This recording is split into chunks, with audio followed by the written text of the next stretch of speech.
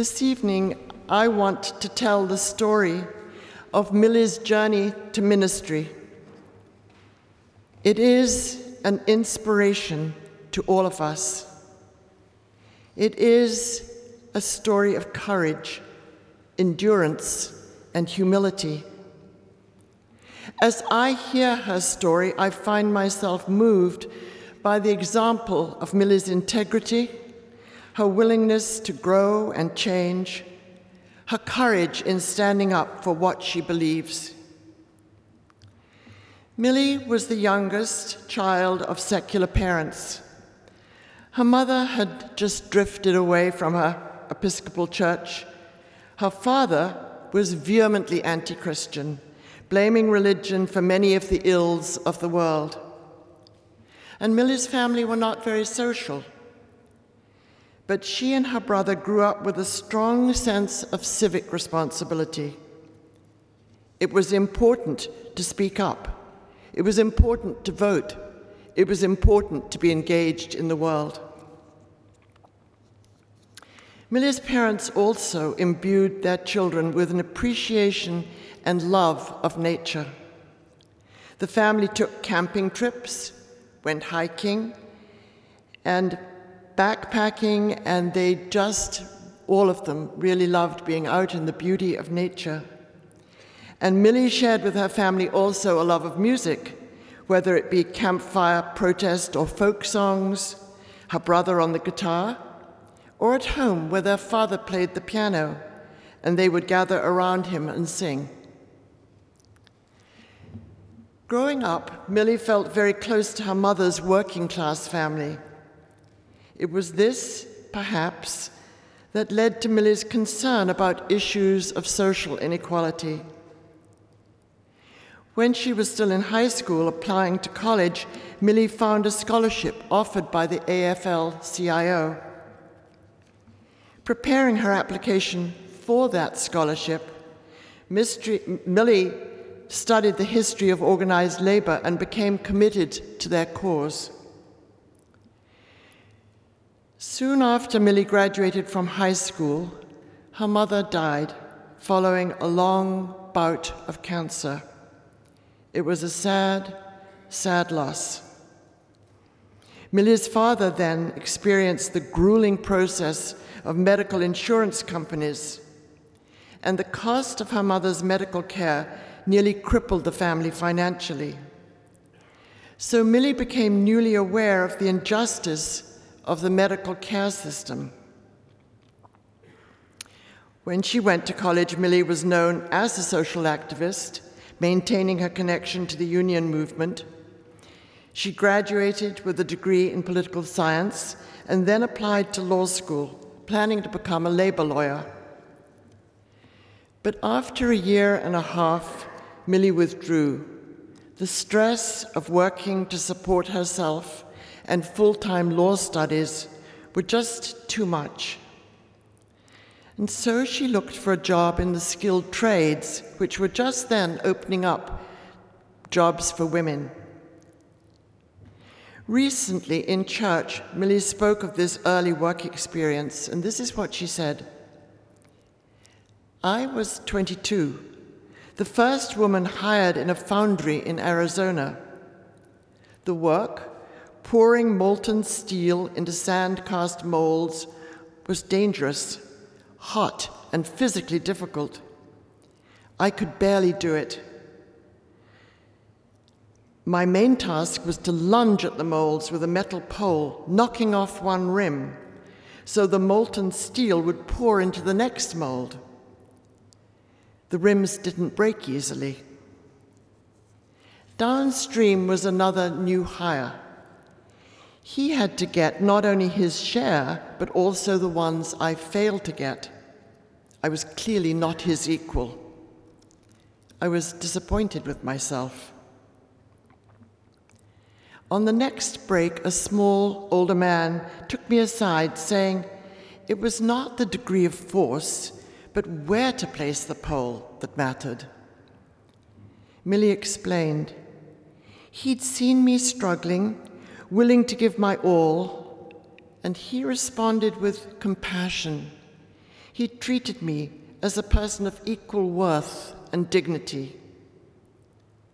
Closing this reflection, Millie said, "May I live up to such wisdom in how I treat others." And Millie, that you surely do. Several years after the foundry job, Millie, then married with a baby Jeff, was living in Utah, and there they became involved with a rather rough crowd. And one day, an acquaintance brutally attacked Millie. When the attack came, Millie did not freeze as she feared, but found she had the power to fight back. After this traumatic experience, Millie decided to gain control over her life. She no longer would allow things just to happen. So Millie, now divorced, moved to California and got a job with PG&E. Soon she advanced to control operator in a power plant. And after the '89 earthquake, Millie did an outstanding job as part of the restoration team in a substation. She told me she felt useful. She felt she'd accomplished something. She felt proud. Around Thanksgiving in 1989, Millie met Leslie Rife, whom some of us remember well, and they married in 1993. Their son Daniel was born. Millie continued to work for PG&E, but now in their downtown office. Leslie became a school teacher, and they started looking for a religious home for their family. The Sunday before 9/11, they came to this church, and they came back the following Sunday. Soon all three of them felt connected here, and they soon joined the church.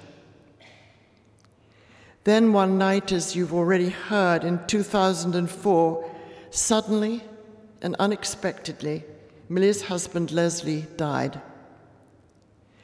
This death jolted Millie into evaluating her own life. She felt a new sense of urgency to the question, what does it all mean? And then, as Millie put it, the ministry thing crept up on me. Initially, Millie dismissed the idea, thinking she did not have the right attributes. She was an introvert, socially not at ease. She did not claim to be an intellectual. But the idea persisted. I wish I could do something like that, she thought. Here at church, Millie became a worship associate. She found she liked preparing reflections and was amazed by people's response to them. A few years ago, Millie offered a workshop called Class Conversations, and she became a facilitator of our small group ministries. The thought returned, but now the thought was, I can become a minister. In 2011, Millie enrolled in Star King School for the Ministry. Beginning school again after all those years was daunting and challenging. But in her second year, Millie gained much-needed support from Dorsey Blake when he became her advisor. Millie also continued to receive encouragement from the ministers and members of this congregation. In 2013, Millie met the man she would later marry, Richard Saunders, who brought her welcome reassurance, affirmation, and as a jazz musician, nurtured Millie's early love for music. After seminary, Millie did her internship with the congregation in Santa Rosa, where she also was greatly supported and encouraged by her supervising minister, Chris Bell, and that congregation. In her last sermon in Santa Rosa, Millie spoke of the importance of contributing.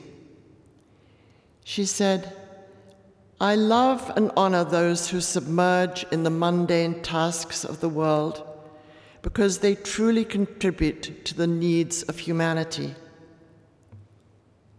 Currently, Millie is consulting minister of the Unitarian Universalist congregation in Lake County, and I am sure they will find, as we have found, that Millie does submerge himself in the tasks of the world, because she knows from her own experience this does contribute to the needs of humanity. We have heard it in her story. Millie wanted to do the best she could, pouring molten metal in a foundry. Millie, who did an extraordinary job working on the restoration team at the PG&E substation. Millie, who facilitates small group ministries, helping people listen deeply to themselves and to one another. I said at the start I would tell of Millie's journey to the ministry, but underlying this is a deeper story, a story of courage and spiritual growth. It is this story of courage and spiritual growth which is an inspiration to every one of us, as in our living, we each write our own story. And I end with this quote Millie used in a sermon by Tagore. I slept and dreamt that life was joy. I awoke and saw that life was service. I acted, and behold, service was joy. Millie, may you serve this world you love so much with great joy. Blessings on your ministry.